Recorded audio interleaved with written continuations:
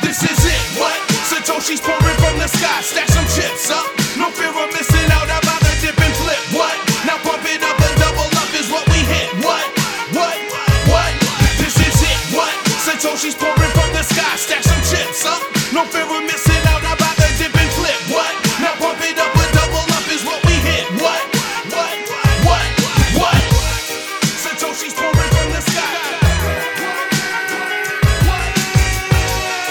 Satoshi's pouring from the sky. Satoshi's pouring from the sky.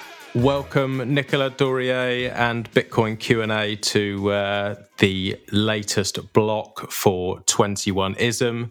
Nicolas, you are our featured dev this month. You have built something that's absolutely incredible. So yeah, welcome, and really looking forward to digging in and learning a little bit more about the project and some more about you. Yeah, thanks a lot for inviting me. Absolute pleasure. And Bitcoin Q&A, as always, is here to help with the more technical stuff.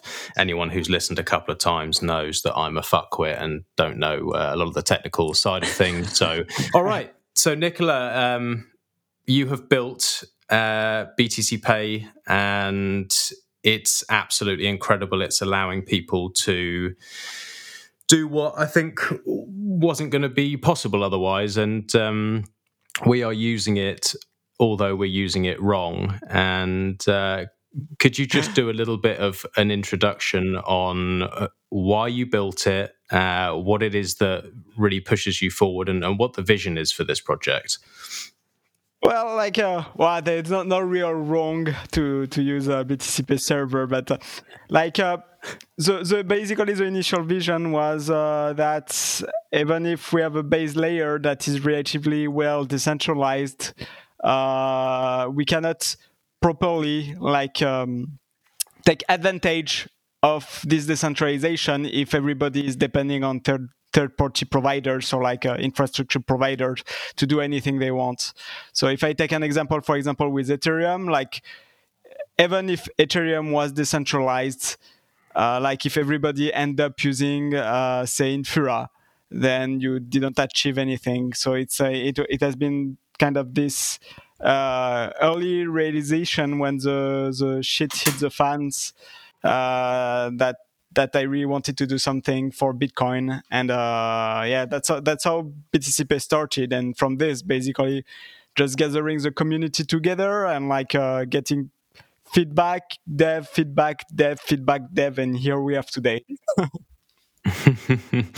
So obviously this is where you're at now, and you've built this, but there was obviously a reason that you wanted to defend Bitcoin and you wanted to create this. How long were you involved before you started building? So I don't when the war was. It was in 2017 or 2018. I don't even remember. The B2X war was maybe 2 years ago. I don't know. But 2017 it was. It was 2017. So it was in 2017, and before this, basically, I was mainly active working on NBitcoin, which is from a library in .NET to use Bitcoin, basically, that I built initially to learn about Bitcoin. But you learn a bit, and then it grow, and basically that's now a huge library. And so that was my main contribution to Bitcoin before BTC Pay server. I did some Bitcoin core stuff, but very, very little. Okay. And before Bitcoin, you? I assume you were working as a dev at the time when you found it, or how did this all come about? No, so I was a Microsoft certified trainer. So basically, I passed lots of professional certification in the Microsoft world, Microsoft development world, so .NET language principally. And I was just going to companies teaching them how to use .NET. It was a pretty nice, I think, pretty nice job. I really liked what I was doing, but when I discovered Bitcoin, basically I was so. So what drew me into Bitcoin is basically just after Mt. Gox, everybody lost their money. And so I was hanging around on Bitcoin Talk, like seeing all those losers were like, how could they be so stupid to lose this money to such a scam? So I go on the forum and say, look at those losers, and I see what they're saying, and basically they were still believers of Bitcoin. Like even they lost all their money on this exchange, and they were still believer of Bitcoin. And I thought it's not. I mean, I start thinking like if they are not pissed off about what happened. Normally, when you get scammed, you get very angry towards someone or towards the head of the scam or something like this. But here, it was not the case. Like people lost their money in the exchange, but they were still fan of Bitcoin and they were still buying Bitcoin. So I think it's kind of what like drew me to search a little bit more. And after basically I had my share of kind of banks abuse. Long time ago I built a company and didn't work. After 1 year we closed the company, and basically I was in a kind of blacklist. So from this time for like 3 years I could not very easily open bank account in France. I tried like 7 different banks, and I needed to go to the Central Bank of France to force them to have me as a customer, and then they were basically giving me no service or whatsoever. So this is a combination of both things: seeing people losing their money but still believing into Bitcoin, and the fact that I've been abused by bank in the past. That kind of drive me to learn more technically about Bitcoin and how it works. Okay, these are the things that drew you in. Yeah, because it's not normal, is it, to see, like you say, if someone's been scammed, normally they're just going to be like, fuck off. They're so angry, and to see that and to see that belief even after losing their money is definitely weird. And then to not be allowed a bank account, especially in Europe, it happens all over the world to many, many people who just don't have access, but it's not such a normal thing. So I assume, although it was such a pain in the ass at the time, I assume you were actually quite pleased that happened. Yes. Basically, so here is the thing. So right now I'm living in Japan. In Japan, you can pay, for example, your taxes. You can pay your taxes in cash in Japan. But like in France, there is no such thing. So imagine that you create a business and no banks want to accept you. Basically, it will mean that you cannot pay your taxes. So that's pretty bad for the state. So that's why you can go to the Central Bank of France and like force one of them to take you as customer. But basically, if you do this, then they make you feel that you're not welcome. And basically you cannot do any operation on the internet, and they make you come to the branch to do anything. So it's it was quite a pain in the ass at the time. So was it that sort of prompted you to up sticks and move and leave France? Oh, so I left France a bit after Bitcoin, like I think 1 year after I discovered Bitcoin, something like this.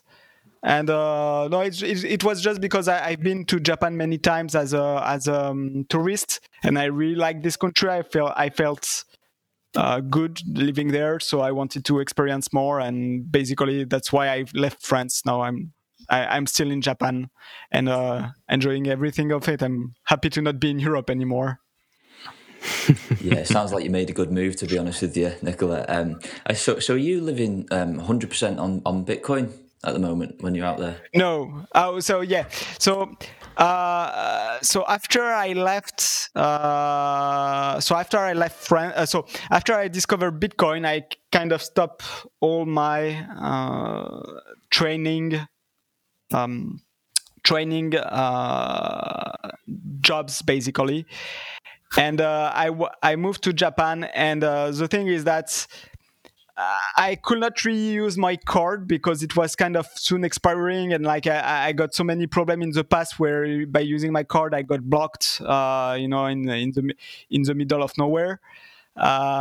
So basically, when I arrived in Japan, I was using a local Bitcoin to pay for my day-to-day life. So basically, I was kind of a market maker on local Bitcoin, and people will find me and want to trade with me. And I got enough people coming to me to survive in this country for like 1 year and a half.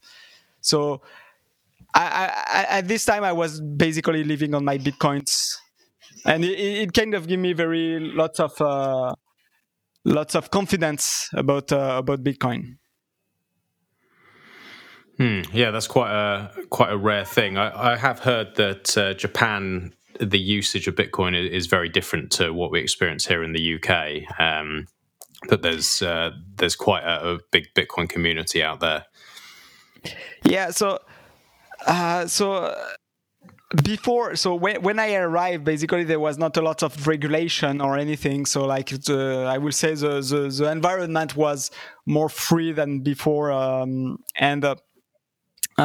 think it recently. I think it's after the ICO period where the regulation have been kind of defavorable for traders. So in Japan, typically, the Bitcoin act as a source of income, basically. So it means that it's taxed on the income, and which means in the higher tax rate, it can reach 55%. So yeah, it's really, it has been crushing for exchanging here, and right now I will say definitely Japan is not the right place for selling your Bitcoin anymore, but it was at the time. Yeah, well, these things change, and everyone has to sort of adapt with all these crazy, stupid regulations and all the stuff that's just constantly changing all the time. But what are your views on the future with this stuff? Obviously they're going to try and regulate it. Obviously they're going to try and make things as difficult as possible for people. But with all the tools that we have, and BTC Pay being one of them, are you confident about the future? Do you feel that we can have a circular economy and we can get round all the bullshit, and that in the end we win?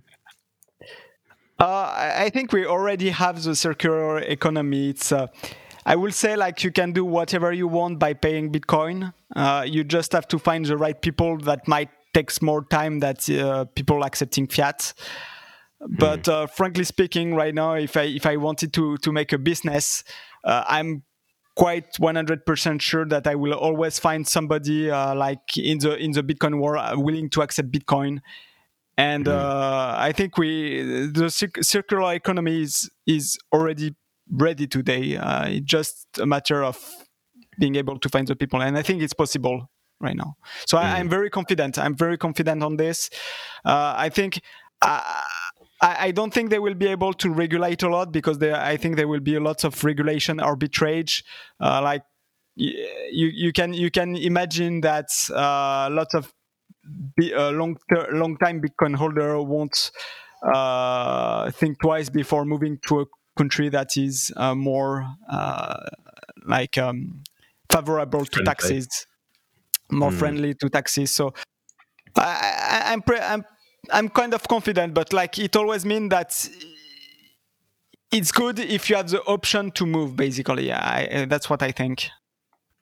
If you don't have option to move, it's more difficult. Yeah, absolutely. But what's amazing about it is that, like you're saying, you can start a business now. You can accept your payments now. You can do it in a professional and quality way, and you can do all of this over the internet using Bitcoin. And it doesn't really matter where you are. You can do it, and that's incredible. That's like just something that blows my mind every day, is that we have these tools available, and although I'm still getting to grips with a lot of them, it gives me so much hope for the future. And, that's one of the reasons that we have you on today and that we're celebrating, every month we celebrate our favorite dev who's building something that we love. And what you've built is incredible. It allows so many people to do what they couldn't otherwise do. You're giving freedom to people that wouldn't otherwise have it. And I imagine your former self when you were going to the bank and pleading for them to help you and you were at their mercy. If you had these options available, maybe you wouldn't have to. And it's world changing. It's really exciting, and I think that it's sort of, certainly for me, every month or couple of months, I see these developments happening, and they become more accessible to people like me who aren't so technical. And I sort of look out and just think, where are we going to be in a couple of years? Like, how good is this going to be for people who haven't maybe even had a bank account before? Well, maybe they've not even, they can actually skip that step and they can set up a business and they can use BTC Pay and run their own node and have their own hardware wallet and fuck everything else and all the bullshit in between. Well, like, depending on where you come from, like, setting up BTC Pay server is definitely more easier than opening a bank account. So typically in Japan, for example, it's very difficult to open a bank account when you're a foreigner. Like, for example, if you are not employing a respectable company somewhere, like, they will just refuse to open a bank account to you. I got, for example, the problem with BTC Pay Server Foundation to receive the grants, where basically it has been very hard to find banks. So I've been like 3 or 4 different banks. Nobody wanted to accept me, and luckily, like, I got so a friend in Japan called Jimmy Homa. That's accepted to be to help me to open a bank account for the foundation. And the process, basically, he have been like, I think he did like 5 trip to the bank branch to explain them what we were doing. Like, I needed to make a business plan in Japanese, this kind of thing. So luckily, I had like Jimmy Homa that was helping me on this, but without him, I will never have been able to open a bank account. And definitely setting up a BTC Pay server is like 100 times more easy and like less time consuming than this. Yeah, it definitely feels that way. And so someone who's coming into this space and maybe they might be listening to this and then they know what BTC Pay server is, they get a basic understanding of it, but they're thinking, okay, I have a business, I have an idea, or they're an artist or they're a musician and they want to accept payments. Like, what's your recommended flow for someone like that, where they're thinking, do you know what, this Bitcoin thing is all right. I believe in this. I want to accept this, and I want to sell my services or products for Bitcoin. What's that flow look like for somebody? And what would be your suggestion for like a small business? So I'm always fan of finding the simplest solution that work for everybody. So in some case, so for example, if somebody want to receive donation and don't have time to look too much into Bitcoin, one idea will be to have one single address and having address reuse. I agree it's not good for privacy. Personally, I will not donate to somebody that has address reuse because it's impacting my privacy as well. But in some case, depending on where you come from, or depending on the time that you have to do your own research, like, it's definitely a way to go. For people that have a business, this approach don't work at all, because if you start having a single address for all your customer, then it means that you will have to take lots of time to identify which payment is by which customer. So if you have very low volume, like maybe why not? But in this case, you can just ask people, to contact you when they want to buy, and then you create your address when you get the contact, and then you give them the address. Like without any software, you could do this. But it's kind of tedious. Like if you have I would say more more than a few sales every month, it's become very quickly tedious. So that's when like Bitcoin BTC Pay server is shining. Is so somebody that is interested to this, we have lots of video on our YouTube channel that explains step by step how to set it up. But basically, you don't have to be technical. You can only click. It's only a click wizard, and you can very easily host it on some virtual private server somewhere, and get it running very fast. And then so for example, if you are a merchant that is selling things that have a web store, you can very easily integrate it into the whatever web store you are using, or more popular is WooCommerce, for example.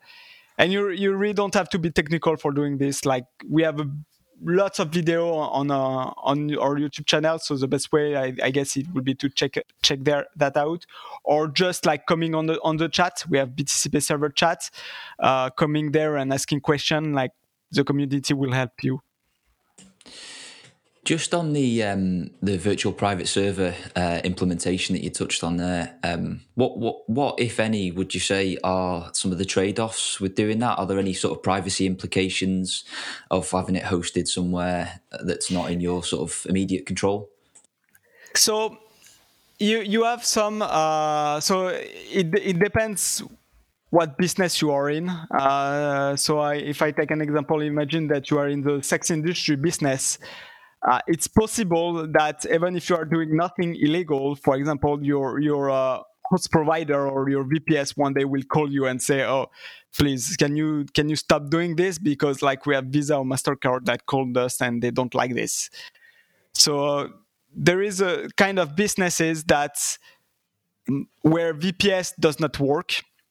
So for them, a VPS doesn't work, and they can still have their own server in their own business and run it from their own server. But the kind of business that has this kind of problem is quite small. I'm a big fan of trying the easiest thing that works first. There is also some danger where if you're hosting that somewhere else, and this somewhere else like have some security breach, then it means that they have access to your BTC Pay server. And if they have access to your BTC Pay server, then they can do things like, for example, changing the address of invoices. So the customer, instead of paying you directly, then they pay this, this fraudulent address. So there is this kind of privacy implication and risk. I will say that it's not practically for most business, it's not really a huge risk. But I understand perfectly that why some business don't want to accept this kind of risk and really host it on their own server and on their own on their own infrastructure. So for example, Namecheap, for example, they definitely are hosting their server on their own, and for lots of different reasons. So not only privacy, but also they want the ability to be able to monitor it, like to see if like there is nothing wrong on the server. Like they have kind of a whole team behind it, making sure that things are working. So it really depends what kind of business you are. Yeah, I think you're absolutely right there about sort of it's quite a niche case where people might have issues using a virtual private server. I've recently gone through the Raspberry Blitz implementation. I'm not sure if you're familiar with it, using their IP2Tor service. That works out to a total cost of about 8,000 sats for a whole year. And what that does is sort of, obviously with the initial implementation, you've only got a local, locally exposed instance of BTC Pay. Sorry, go on. So there is another risk actually I didn't mention with a virtual private server, and I think that project like Raspberry Blitz. Actually, I'm working in DigiLab in Tokyo. I'm also working on a project a bit like Raspberry Blitz called Hack Zero, but we didn't release it yet. But there is another problem with virtual private server that those sort of projects solve is our easy install of BTCP server is mainly done on a host provider that is called Lunanode. And Lunanode is it's a small company. It's not DigitalOcean. You can set up BTCP server on any VPS that you want, but the most easy for people that are not technically competent is the Lunanode.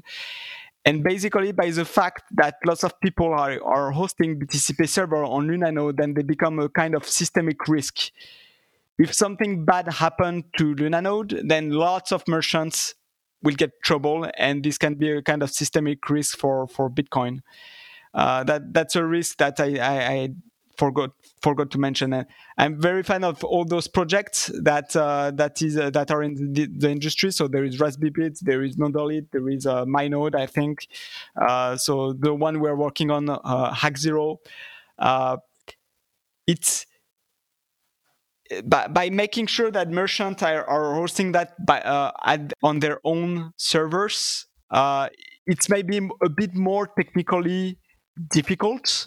You might encounter some more problems, but like I would say nothing that cannot be solved just by jumping on the chat and asking to developers some help.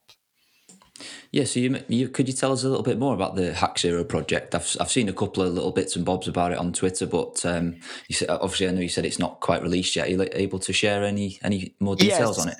Yeah, well, so we will soon announce. I think in January we announce it. Like we will sell a first batch, but not a lot. Like maybe 20 or 30, something like this. But the basic idea is like for example, Raspberry Blitz or Nodolith or MyNode. The thing is that they have their own infrastructure. So when you set up BTCP server, normally you need lots of different software. You need a BTCP server, you need NB Explorer, you need a Bitcoin full node, everything like this. And like tying all those different pieces together is done differently by all those different projects. So Raspberry Blitz is doing it differently. What we are doing with Lunanode is doing it differently. What Nodolith is doing is different. And it's a bit of problem because when for BTCP server, when we are, for example, releasing a new versions, then people that are using those software like Raspberry Blitz need to wait that Raspberry Blitz are also updating. They might be able to update by themselves, but it's kind of more risky and more difficult approach. If you already used our Lunanode deployment in BTCP server, like updating is like one command line. You type BTCP update, or directly in BTCP server, you have a button to push update, and it will update to all your stacks. So it's based on Docker Compose. I won't go too much into the details, but updates in BTCP server that we are installing on Lunanode are very easy. We call that the BTCP server Docker setup.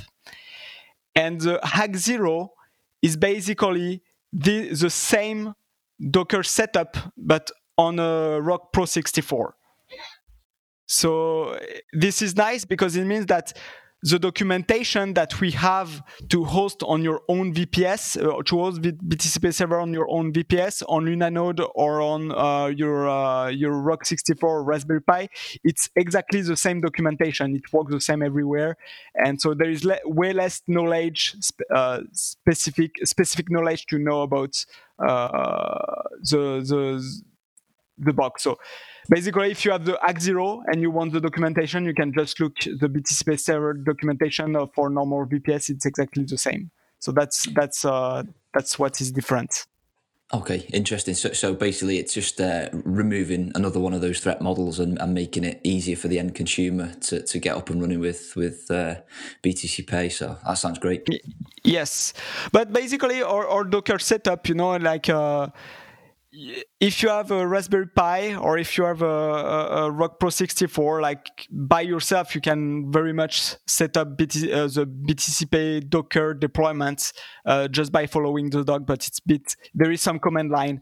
With the Hack Zero, basically everything is bundled inside it out of the box. So basically, you just have to take the box, plug it into your local network, and you're good to go.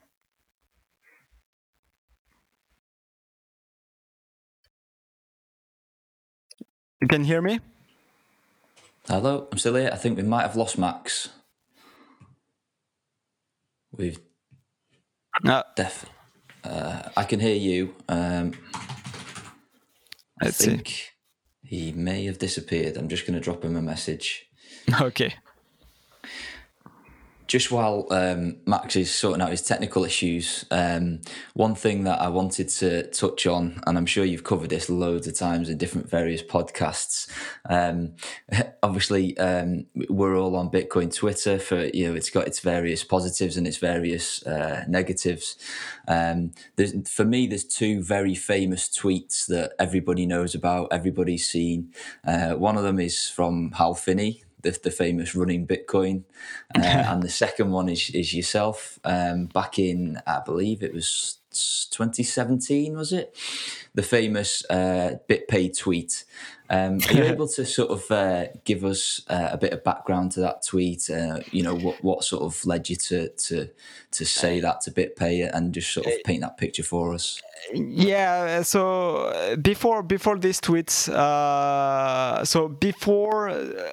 So it was during this B2X war where a bunch of big company behind that have their business on Bitcoin came together and tried to change the protocol when most of the user did not agree with, and it was very controversial. And basically, before this time, I was a fan of what BitPay was doing. Like I advised lots of people to use BitPay, and I also helped lots of people to integrate BitPay inside their own environment. So when I saw that they tried to change Bitcoin in a way that will be bad for the future, and that and at this time, on top of this, not only they wanted to change Bitcoin in a way that I consider bad for the future, but on top of this, they were sending the wrong message to their merchant. Instead of saying that there is some contentious problem in the community, they were telling to their merchant that there will be a upgrade of the Bitcoin network and nothing else, basically. And on my side, it has been quite. I felt really betrayed, so I was quite angry about it. And on top of this, before this, I was convincing lots of people to use BitPay, and basically they were using the power I gave to them in a way against me. So that's how I felt at this time. So what I wanted to do at this time was, okay, every people that I convinced to use BitPay, they need something else to move to. I need to get them out of this business. And so that's why I started BTCP Server. So BTCP Server, like the first API, so the API that I did at the time was exactly the same API as BitPay, so that people that was on BitPay but did not agree with their politics, they could very easily switch to BTCP Server without recoding anything. So basically, you just change one URL somewhere in your environment, and you could just use BTCPay instead of BitPay. And it kind of helped me to gather lots of initial users. So right now we are making a new API that is called Greenfield API. But the idea at this time was really to get all people that were dissatisfied with the action of BitPay to make them switch to BTCPay, and basically, making BitPay obsolete. I think you've certainly made some good tracks in towards doing that. So at the time of this tweet, BTC Pay, there was no BTC Pay, I take it, and it was kind of born thereafter. Yep. Like it was just after this. I think if the war did not happen, I will not have done this. Boys, he's back. Can you hear me again? Yep, you're back. I have no idea what happened there, but that was brilliant. I was listening along, and Bitcoin Q&A. I don't think I need to be here. That was much better, better line of questioning. But that was interesting stuff. It's good to hear about the history of how all this stuff started, and I love those sort of stories when someone stood up and had the bollocks just to say "fuck off." This is not about you. This is about change. And thanks for that, Nicola. Thanks for standing up. Thanks for having some bollocks. There's not many people on this planet who seem to have them, so I'm very pleased you do. And thanks as well to the first users, because what's very important for a project, more than starting it, is having a flow of people that care about it. And the early users and the early devs as well. So I think the earliest dev was like Rockstar Dev. Like, has been very and Concord as well was one of the first user. There was also Halong Mining, and those early users have been very. There was also Pavel Nex as well. Sorry, I forgot him, but there was Pavel Nex. Those earlier users were very, important for the success of this project, because as a lone developer, you cannot go that far if what you're doing, people are ignoring it. So it has been very important, yeah. So another question that I had, Nicola, was obviously one of the more recent additions to BTC Pay was PayJoin. Obviously, I'm a big advocate for privacy, and obviously PayJoin is a great tool to have in your toolbox in that regard. Would you be able to sort of talk about how difficult that was to implement, and sort of some of the challenges that brought to the team when you were bringing that on board? Yeah, so PayJoin was started. So actually, the first person that started working on PayJoin was Cooks. So PayJoin is so when the project started, actually, I thought it was a quite very easy protocol. Actually, normally it's very easy, just like a coin join that happened between the merchant and the customer. And I was thinking it was kind of easy to implement this, but while implementing it, we found out that if not done correctly, there is lots of vulnerability that can be done. So, for example, if you have a malicious merchant, if not done correctly, the malicious merchant could steal some money from the clients. One second, there is a baby that is making noise. One second. Okay. Can you listen, by the way, when the baby is screaming or not? Yeah, no, it's fine. It's fine. Oh, okay, sorry. So where I was, I was thinking it was quite easy, but while developing it, I noticed there was lots of problems, and on top of this, like, it's very important. So it's a protocol, and it's the most important things with the protocol is that it's well documented. And because, like, you expect other implementation that people using BTC Pay will implement into their code, and if there is not a proper clear specification and proper guidance to implement it to make it easy for people to implement, then they won't implement it.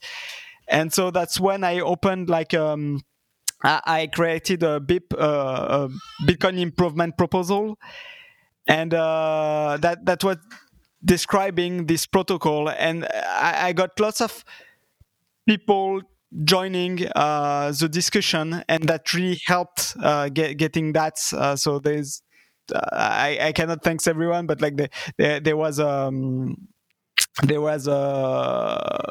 people from Blue Wallet, there was people from Wasabi Wallet, there was people from CoinJoin Market. So it was we got lots of feedback, and where we started with a protocol that was quite complicated, I think, and by skimming and gathering all the feedback, I think we ended up with something quite easy to implement with good guidance, and that's why now I think there is lots of implementation that popped up. So in summary, it was more difficult than I expected, but it turned out better than I thought. So in terms of actually using that from both a merchant and a customer perspective, what does that look like if somebody, if I wanted to buy a T-shirt from your store and I wanted to pay using PayJoin, what does that look like? What would the sort of flow be? So, for example, it depends of the wallet you are using. So if you are using, for example, Wasabi Wallet, when you try to give me a donation, for example, or like when you try to buy from the merchant, you need to go to the second tab, and you can copy the payment link. Then you copy this payment link, you copy paste into Wasabi Wallet, then you can pay. I think on Blue Wallet you just have to scan the QR code; it should work. If you are paying from another BTC Pay server, it's the same process as Wasabi. You copy paste the payment URL inside BTC Pay server, and then you make the payment. Basically, the flow is quite similar to any other payments, except instead of copying like the Bitcoin address and the amount, you just copy paste a Bitcoin URL. So I'm presuming as well from a merchant perspective, obviously they're going to need some funds, some sats in their wallet, and they're going to need to be obviously in a hot wallet to be able to contribute them. Okay. Yeah, so that's one of the downside of this protocol, though, as you said, is that the merchant need to accept the money inside the hot wallet. Yes. So typically, on my side, typically I'm using PayJoin on my donation wallet, because anyway there is not too much money on it. If it get hacked, like I will not, I will be able to sleep at night. But still, it gives a way for people that want to improve their privacy to CoinJoin with me, and it also increase my own privacy. So that's win-win. Yeah, sorry. Go on, Bitcoin Q&A. Is there any functionality already in BTC Pay, or perhaps if not on the roadmap, to set sort of a threshold to say, if you received a lot of donations and you would only have a risk tolerance of saying, right, okay, once it gets to say 10 million sats, siphon those off into a cold storage wallet somewhere? So we don't have that specifically, but there is one project that is mainly maintained by Cooks that is called the BTC Transmuter. We don't talk a lot about it because it's kind of experimental. It's still an experimental phase, even if it's maybe now 2 years that it's in experimental phase, but it's still being developed and people are using it and we gather feedback. So the project BTC Transmuter, it's basically a kind of plugin to BTC Pay server, and you can make some rules, like if my wallet if my wallet is above a certain amount of Bitcoin, then do a transaction that sends this money to a hardware wallet, for example. You can do this kind of rules like this. You can also send to an exchange. You can also send to exchange and then place a sell order. You can kind of automate your money with this project. So it's already possible doing these kind of things.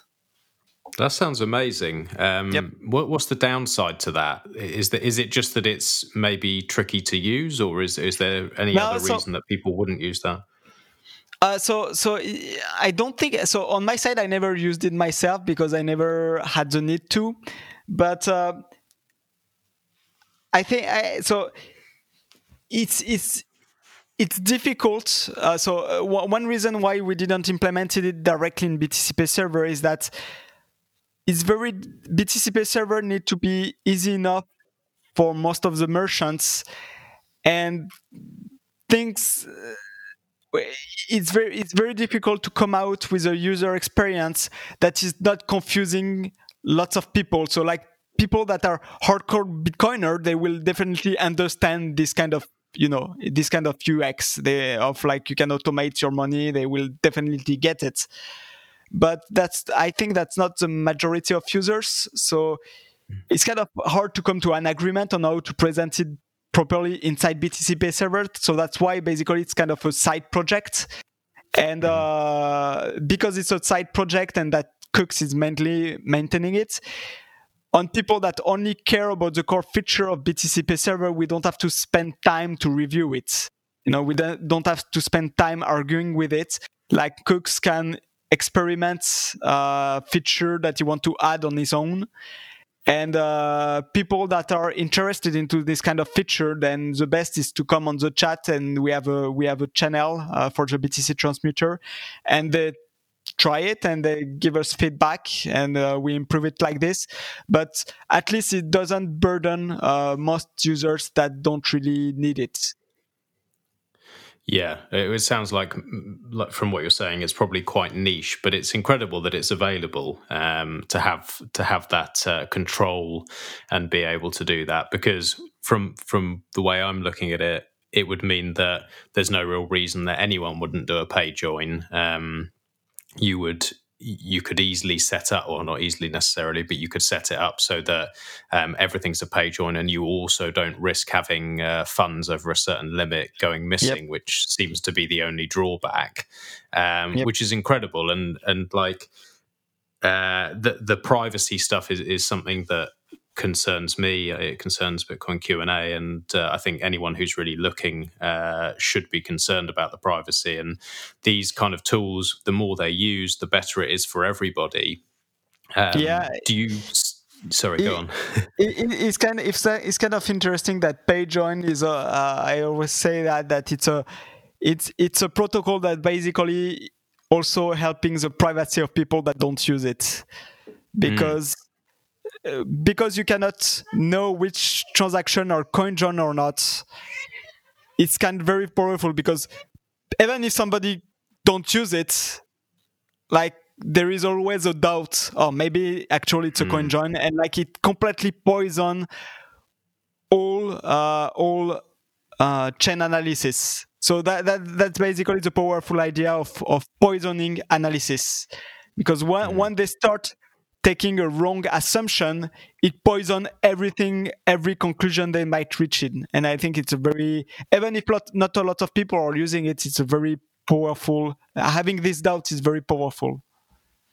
Yeah, it gives everyone plausible deniability, and like you say, it everything that these chain surveillance companies are doing is guesswork to some extent. Like they're working on like a probability of things, and the more we can pollute that, the more we can make their guesses less reasonable. Then it makes it better for everybody. And yeah, it'd be interesting to hear your thoughts on the privacy stuff, because you touched on it earlier that you got into Bitcoin.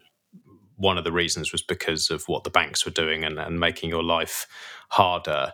But I can tell just from speaking to you today, and it seems to me that you want to see a change. You want to see a more free and open society. And like, is there something before Bitcoin that has made you this way, that's made you so, well, basically to dedicate your life to Bitcoin and pushing the development forward? Were you always questioning the way that things were? Were you always looking for something different, or was it Bitcoin that changed you?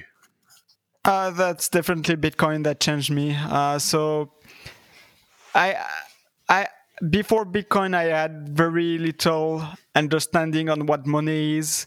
One of the source of understanding I had actually was very helpful. I read some books of Robert Kiyosaki.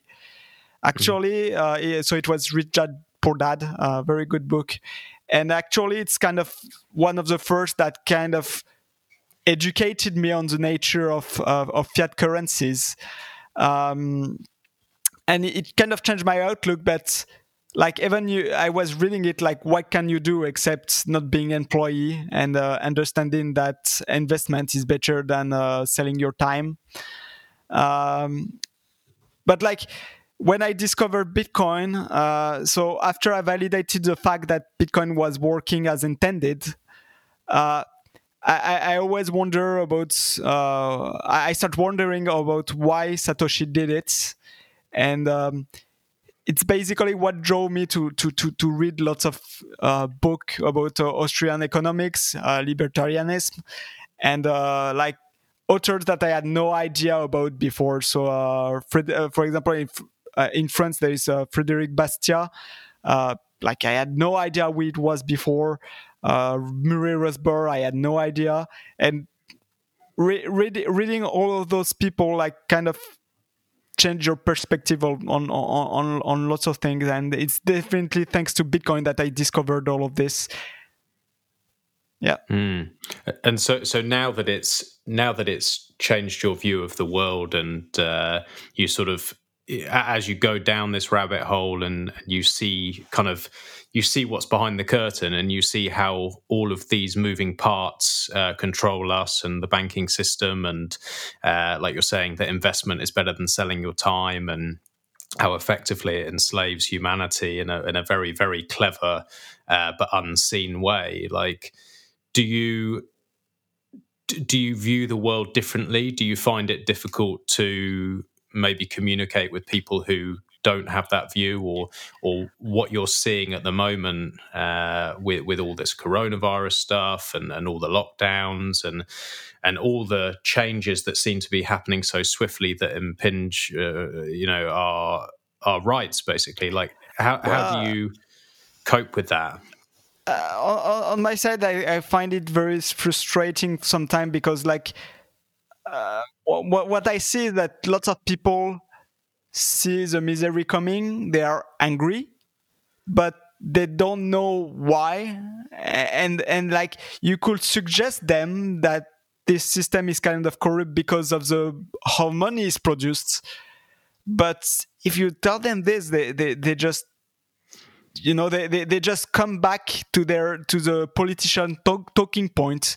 You could try to convince them and to argue with them, but they are so conditioned to believe that by voting one politician or another it would change things, and that it's just a matter of policy, that we should find the right policy to change things. They are so certain of it that it's kind of, I would not say depressing, like a bit frustrating. You know, yeah, frustrating is the word I would say. And but yeah, what can you do? Like I'm not. I think I'm not good enough writer to convince them.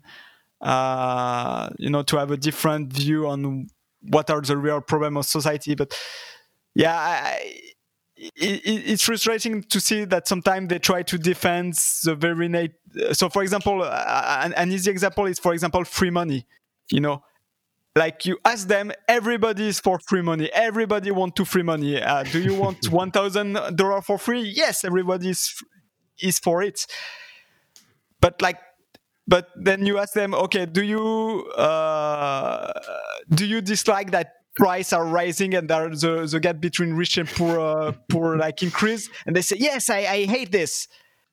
And then you try to explain then that's for the same thing that they are enjoying, like the same thing that they're celebrating is the whole reason why they are enslaved. They just don't see it. And I don't know if they will ever sing it, and I'm a bit worried that in the future, not only they don't see it, but people that saw it and that use Bitcoin to save themselves will be kind of demonized, and they will have some kind of witch hunt against us. Yeah, it definitely feels that way. It feels as though it's very, very easy to control the narrative, and that Bitcoiners could very quickly become the bad guy. This whole tax the rich, this whole movement against the billionaires and all this kind of stuff. We I pollute the completely understand. we pollute the planet, for example. They can say this. Yeah. So they easy. can easily say it. So easy. And people will go against us, and it is frustrating because at the end of the day, you're talking about someone saying, "Oh, well, if I just vote for this politician, I go red versus blue, it's going to make all the changes." And we all know that's stupid. That we all know that they're all on the same team. And the fact is that I feel anyway that Bitcoiners are the only people who are really presenting an alternative. We're saying, okay, we don't like the current system. We're creating an alternative. It's what you've done. You've said, I don't like the way the system's built.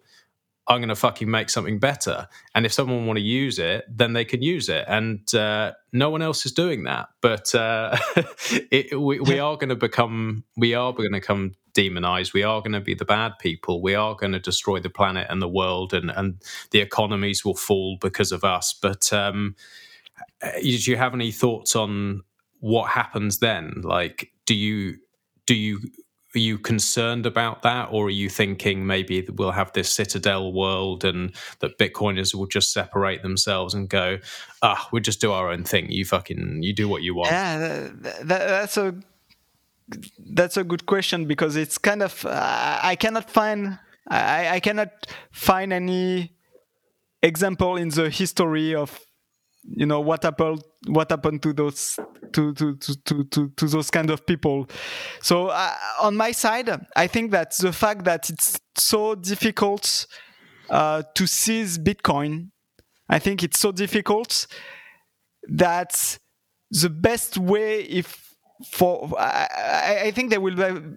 So I'm kind of inspired by the book Sovereign Individual by saying this, but I think that this war between countries to get the money of the Bitcoiners will end up kicking on. So you will have some rich countries like US, Europe, maybe Japan, who will take a stance of trying to demonize Bitcoiners and try to seize their money. But like Bitcoiners, because it's Bitcoin, they just have to take the plane to another place that is more welcoming them, and pay their taxes there. And there is nothing they can do to stop this. So I think it's a phase. I think it will be a temporary phase. If it happens, I think we will have to move somewhere. But I'm kind of, on the long term, I'm optimistic because of the fact that they cannot seize the money.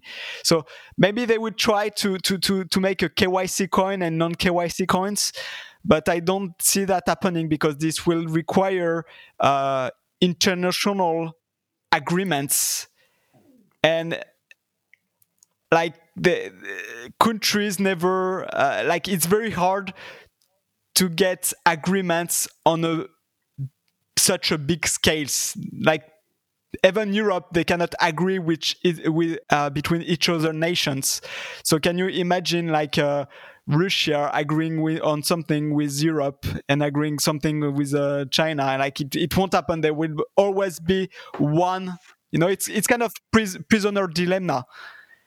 Like if all agree together, then they all win. But if one defect, then you win more than everybody else. And I think they cannot solve bastards. This. Yes, and they are all greedy bastards. Yes, I think the game theory doesn't work on their way, and I think on the long term, Bitcoiners will win. I'm quite confident about this. It's good to hear, and I completely agree. I think that whether it was intended from the beginning, obviously whoever Satoshi was or whatever group they were or whatever were incredible genius. But I don't necessarily think that they had intended all of these extra little wins. Obviously, the game theory is there, but whatever way you look at it, because of the greed and because of the disorganization between these countries and because they are all run at the end of the day by sociopaths and psychopaths, it works so beautifully in our favor. And the same with all the energy stuff. They can bash Bitcoin. They can say that it's going to consume all the energy, and they can say all what they want. But at the end of the day, it's provably wrong. So do you have any view on that? Like, do you think that some of this stuff was pre-planned and that it was thought out to the extent that it's not just about creating freedom money, it's not just about stopping the slave owners from controlling us through the money, but actually maybe it's about a bigger societal change and it's about trying to go further into the future and actually, yeah. I don't know. Like I don't know the mind of Satoshi when the time when he created Bitcoin, but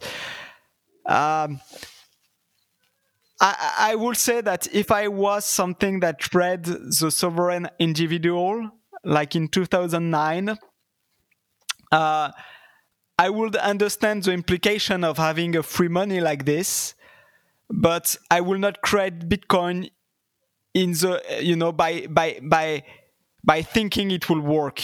Basically, I will, do it in a way of like, kind of interesting thought experiments, and like develop that in my garage and then post it somewhere, and maybe some people will get interested in jump in. I think maybe he understood like, if that happened, then there is lots of implication that the sovereign individual is talking about. But I don't really believe that from day one he thought that Bitcoin will actually achieve this amount of results. Yeah, I think that's probably reasonable, unless Satoshi is an alien, and I don't think that. And that would be the only way I think they could look that far into the future. But it's fascinating for me. I spend a lot of my days thinking into the future and thinking about how this will change everything. But without what you have built and without the help of everyone who is dedicating their lives to push this movement forward, it wouldn't have happened. And, Satoshi has done what they've done. And now it's on to everybody else to man up, to accept that we're going to have a contrarian view, ignore the mainstream media, create these circular economies, and use the tools like you're building to make that possible. So, that's really why 21ism was so excited to have you on, because what you've built is allowing that. What you've built is making this dream possible, and we can only say thank you for doing that, and also apologies for running it incorrectly. We are going to try and do better and make sure that we do it in a self-sovereign and better way. But yeah, why do you say incorrectly? Because you pulled me up on it before the interview. But it's because you're accepting an open node. That is naughty from us. All of us, we need a slap and to sort ourselves out.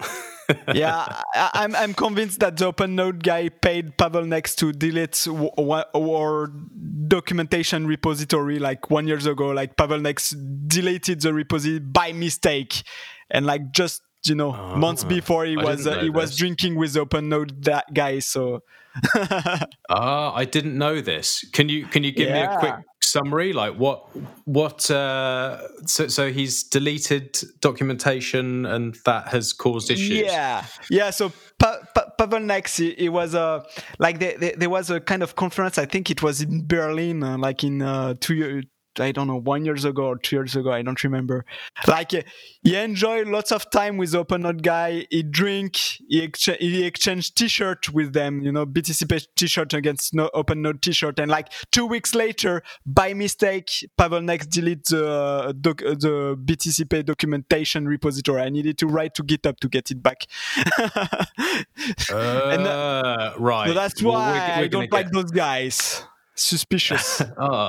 Okay, if that's true, if that's what's happened, fuck you both. And we're not going to be using that anymore. That is exactly. very, very dirty.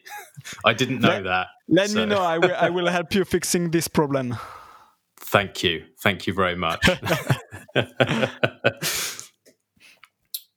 Bitcoin Q&A. I know you had a couple of questions about people doing things properly and newcomers coming in, and after hearing that, definitely we need to make sure that people do this the right way. So I'll pass it over to you. Yeah, definitely. So obviously something that it has got a hell of a lot better, definitely within the last 12 months, is the abundance of education in the space. And, there's never been an easier time for people to get started in Bitcoin. I'm always curious when I speak to people who've been around as long as yourself as to what the tools that they use. If you were to meet somebody in a bar who they might be a 30-something that's relatively tech savvy. What's your go-to resources or methodology to sort of help them understand why Bitcoin's important? And what route would you take? So that's a good question. So first, for motivating them, like about what Bitcoin is about, I think like Andreas Antonopoulos did a fantastic job. So I will have to dig in the history of videos he did and send those people looking those videos. So it's very important that they understand, that they be motivated by Bitcoin, that they understand the potential. And I think that Andreas Antonopoulos did a great job. Depending on the people, for example, if it's a CEO, I will definitely give the video of Michael Saylor doing also awesome job at explaining from his point of view. And once they understand it, once they are motivated, then I will guide them to more technical videos. And so if he is interested, for example, by BTC Pay server and installing it, I would just forward him the YouTube channel that we have, and like how to install BTC Pay server in 5 clicks, and so they can start playing with it. Interesting. Yeah, I think I don't think there's a single Bitcoiner out there that doesn't have Antonopoulos as part of their backstory or onboarding story. He seems to come up quite a lot, and I've certainly watched loads of his videos, and it's just a bit of a shame that he seems to have gone down the shitcoin path at the moment, which is a shame. But lots of people are saying don't hesitate to send to Andreas Antonopoulos because now he's into shitcoin, but like we agree all that he did great video, and I don't see how to send noobs other than his video, and the way he explained it's fantastic. So Evan is into shitcoin, then it's too bad. But well, for motivating to Bitcoin, I think it's still great. Oh, for sure. Yeah, I think the way that he puts stuff across is fantastic, especially for people that are new to the space. He's got a real knack for breaking things down quite well. For the more somebody who's more technically capable, if they wanted to contribute to BTC Pay, where would you advise that they go and have a look? Oh, so we have actually we have videos to set up a development environment. We also have a very good documentation how to get your development environment done. So one interesting thing with BTC Pay is that setting up your development environment is quite easy. You don't have lots of tools to install. You can do it on whichever operating system you are familiar with. So I will definitely either send them on a video on how to get the development setup done, or just directly to the documentation. Like you just have to follow it. I think for somebody that knows .NET, it takes maybe 10 minutes. For somebody that never used .NET, it may take maybe 1 hour. But it's really easy compared to most projects. So just a quick overview of how we are doing, because I think there is no project that are doing like us.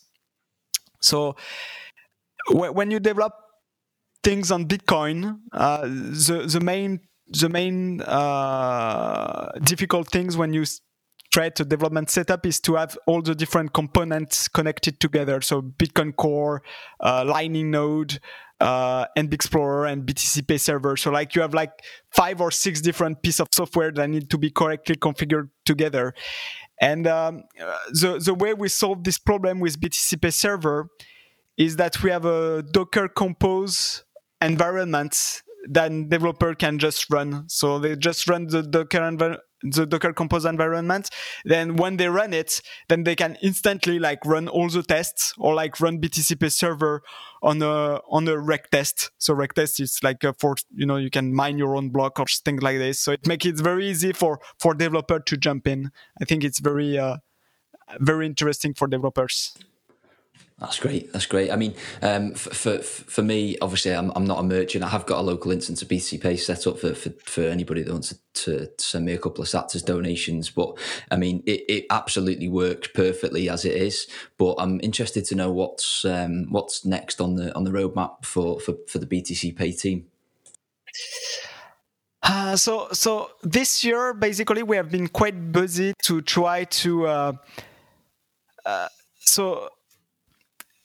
Basically, we don't want BTC Pay Server to be a kind of walled garden. We try to... the more the project grow, the more people there is, the more idea of feature there are. But like it's very difficult to add feature, because when you add feature, basically you make user experience harder, and you have more decision making to do. And like when there is lots of decision making, it means that the project as a whole is taking longer and longer to develop. So it's kind of a problem that we identified earlier this year. And what we are pushing forward this year is more exposing the internals of BTC Pay Server, such that people can build more easily on top of it. So, for example, the BTC Pay, the BTC transmitter that Cooks is doing is one example. Cooks can do that without asking us to review things. Or like there is also Red BTC, the Red BTC project that allow you as well to have a kind of rule-based BTC Pay Server. So, for example, when you receive a tweet, I think you can post a comment on GitHub or things like this. When you receive a donation, you can automatically post a comment on a GitHub issue or something like this. We want people to create their own projects on top of BTC Pay Server and not stay, a walled garden. We just want people to build on top of it. A bit like WordPress. WordPress is not great because there is lots of feature into WordPress, but it's more because it's open, people are building on top of it. And because lots of people are building on top of it, then you can do many things very easily. And it's kind of the approach that we try to take. So yeah, we try to develop a lot the internal API. So everything you do in the UI, we want you to be able to do it in API. And there is also, we have a Cooks that is experimenting a plugin system as well, so that you can directly like have your own plugin in BTC Pay Server. And also our Docker Compose setup, the Docker Compose deployments actually allow as well to add plugin in their own Docker container. So that's all. For example, when we started doing BTC Pay Server, there was only BTC Pay Server and on-chain transactions. But with this way of adding plugin to BTC Pay Server, we we could add LND or like other software, or like P-hole, for example. If you're hosting BTCP server on a Raspberry Pi, you can put P-hole at home. Or like so yeah, we try to attract people to build on top of it, basically. It's basically the setup Bitcoin's taking as well. Have something very, very solid at the base, and then people can build on top. And it seems like the logical way to build things. And just some of the things that you were reeling off there that are in development sound incredible. Yep. It amazes me all the time, just this stuff being built. And just don't forget to sleep, mate. Make sure you get some sleep. I don't know how you managed to get all this stuff done. It's incredible, and I thank you. I'm not the only developer. No, I know, but all of you guys building this stuff. We wouldn't be able to do what we can do without it, and you know, I really do thank you for it, and it's why we've got you on 21ism today, and it's been incredible. I've really enjoyed learning a little bit more and digging into the weeds about why you're doing it and what's to come. So thanks for joining us. It's been amazing. Thanks. And if you ever find yourself in the UK, come and have a beer or a whiskey with me and Bitcoin Q&A. We'd love to meet in person. And definitely. It's been great. But before we close out, is there? Sorry, go on. I've been to. You were in Advancing Bitcoin, like beginning of this year. There was an Advancing Bitcoin conference. I was there. Yes.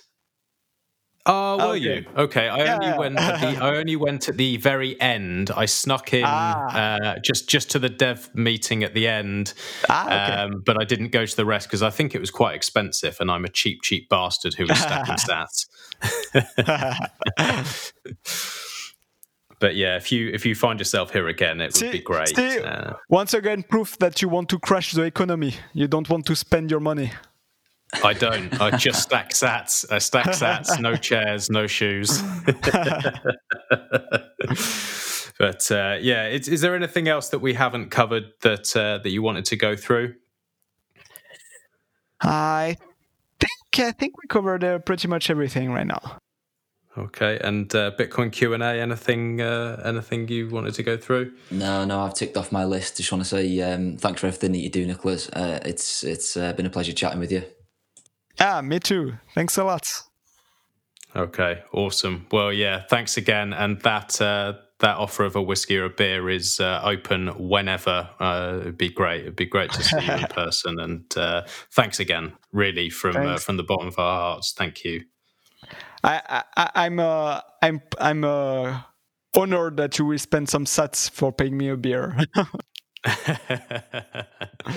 All right. Take care. Speak soon. Bye.